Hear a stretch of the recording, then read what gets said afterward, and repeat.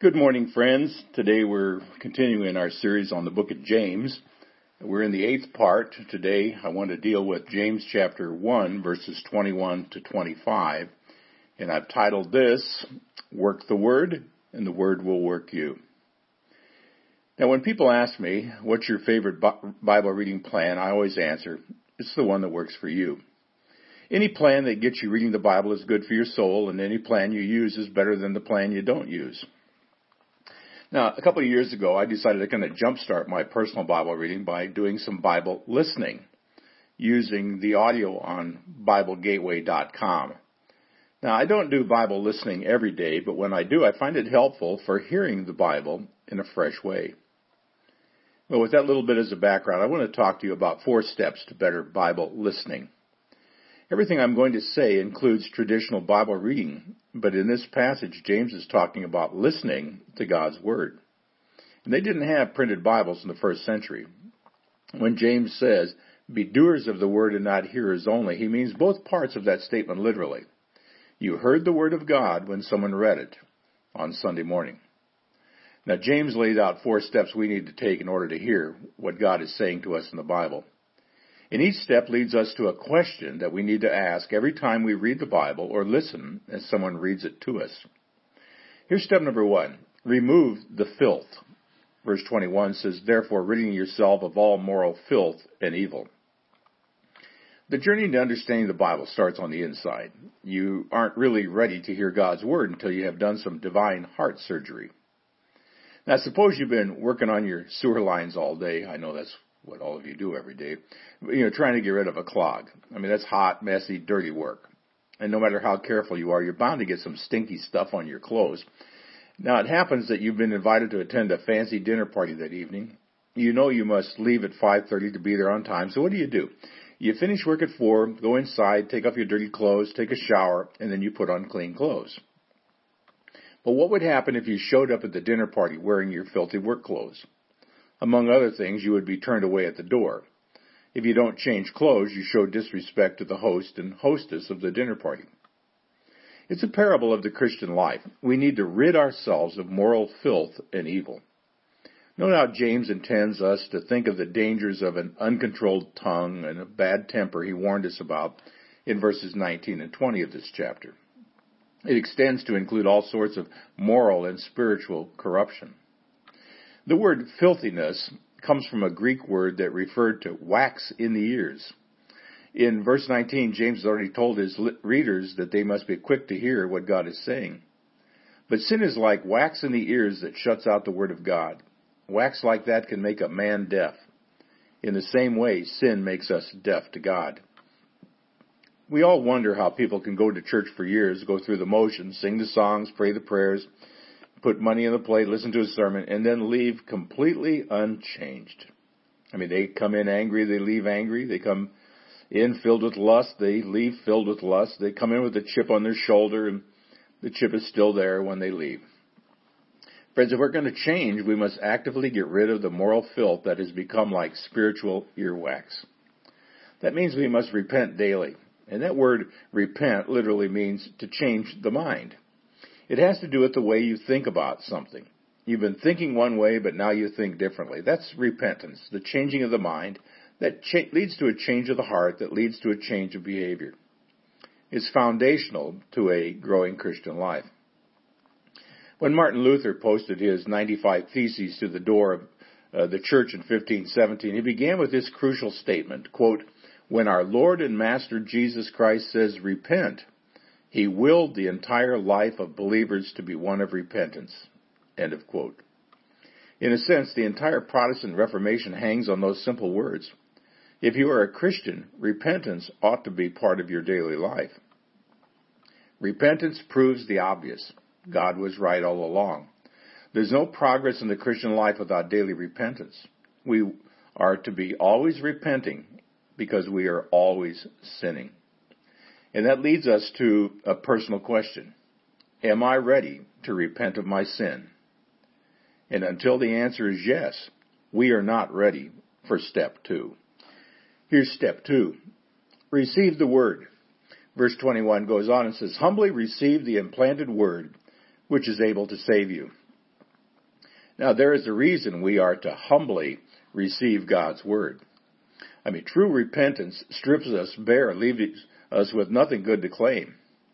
We stand before God naked, exposed, with all our secrets revealed, all hidden motives uncovered, all shameful deeds dragged out into the light, every casual thought and every foolish word brought before the Lord so that we can be forgiven, healed, and made whole. A proud man can't repent because he won't repent. His pride keeps him from admitting anything. But when we are finally stripped bare, then we are in the ideal position to receive God's word because we have a truly teachable spirit. We are to receive God's word the same way we receive an old friend who has made a long trip to see us. That means when we hear the word, we don't argue with it and we don't make excuses. We welcome it with open arms. Speak to me, O Lord. I am ready to hear your voice. Or as little Samuel one time said, speak, O Lord, your servant hears. See, the word implanted pictures the seed planted in the ground. And God's word is like a seed that will grow up within us to produce good fruit. If you combine this truth with the previous one, it means when we pull up the weeds of sin, we make room so that God's word can grow up within us to produce the fruit of a life filled with the beauty of Jesus. When that happens, the implanted word is able to save us. It delivers us from sin and guilt and shame and condemnation and the moral filth of the world around us. So here's the second question. Am I willing to receive God's word with an open heart? If the answer is yes, then we can move on to the next step. And step number 3 is this: respond by doing. Verse 22 says, but be doers of the word and not hearers only, deceiving yourselves. See, the real challenge for most of us is not in the doing, but in the deceiving. The worst lies are the ones you tell yourself. It's one thing to deceive other people. That's bad enough. But it's profoundly dangerous to lie to yourself. When John wrote his first epistle, he tackled this topic right out of the box. And 3 times in 1 John 1, the apostle repeats, if we say. He says, if we say we have fellowship with him, yet we walk in darkness. If we say we have no sin. If we say we don't have any sin. You see, friends, every deception starts with the man in the mirror. If you lie to a friend, that's bad. But at least you know what you've done. If you lie to yourself, you're probably not even aware of it. It's no wonder the psalmist confessed, how can I know all the sins lurking in my heart? Cleanse me from these secret faults. That's Psalm 19, verse 12. See, only the Lord himself can deliver us because he alone sees the part hidden from our own view.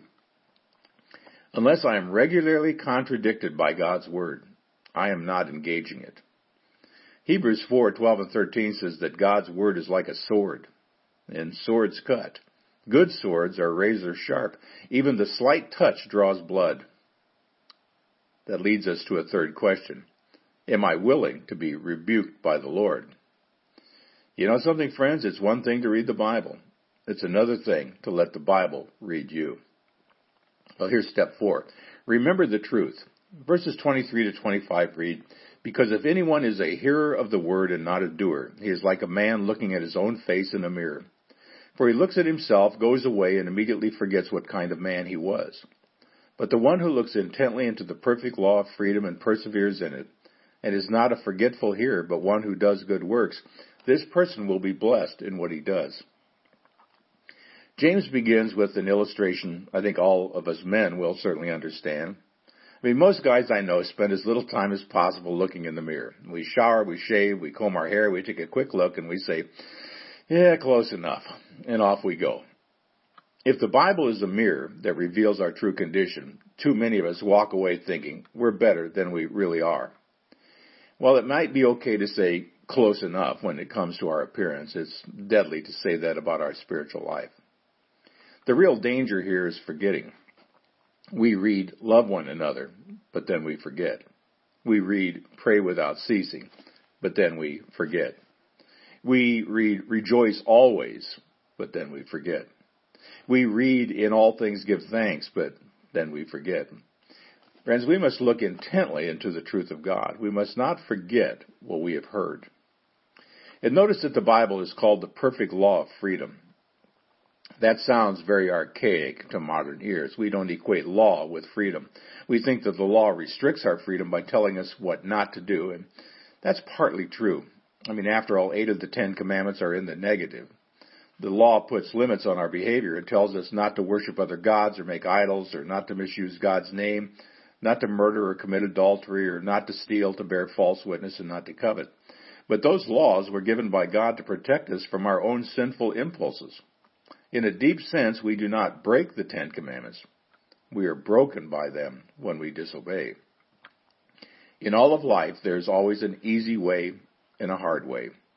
In the beginning, the easy way looks inviting because you can take shortcuts to get where you want to go. The hard way seems daunting because it demands so much discipline. But in the end, cutting corners and bending rules always costs more. The easy way turns out to be the hard way, and the hard way turns out to be the easy way. I mean, so it is with the Word of God.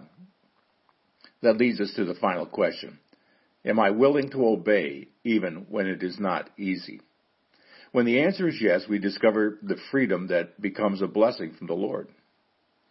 So, here are the 4 questions we ought to ask every time we read the Bible or listen as someone reads it to us. Am I willing to repent of my sin? Am I willing to receive the Word with an open heart? Am I willing to be rebuked by the Lord? Am I willing to obey even when it's not easy?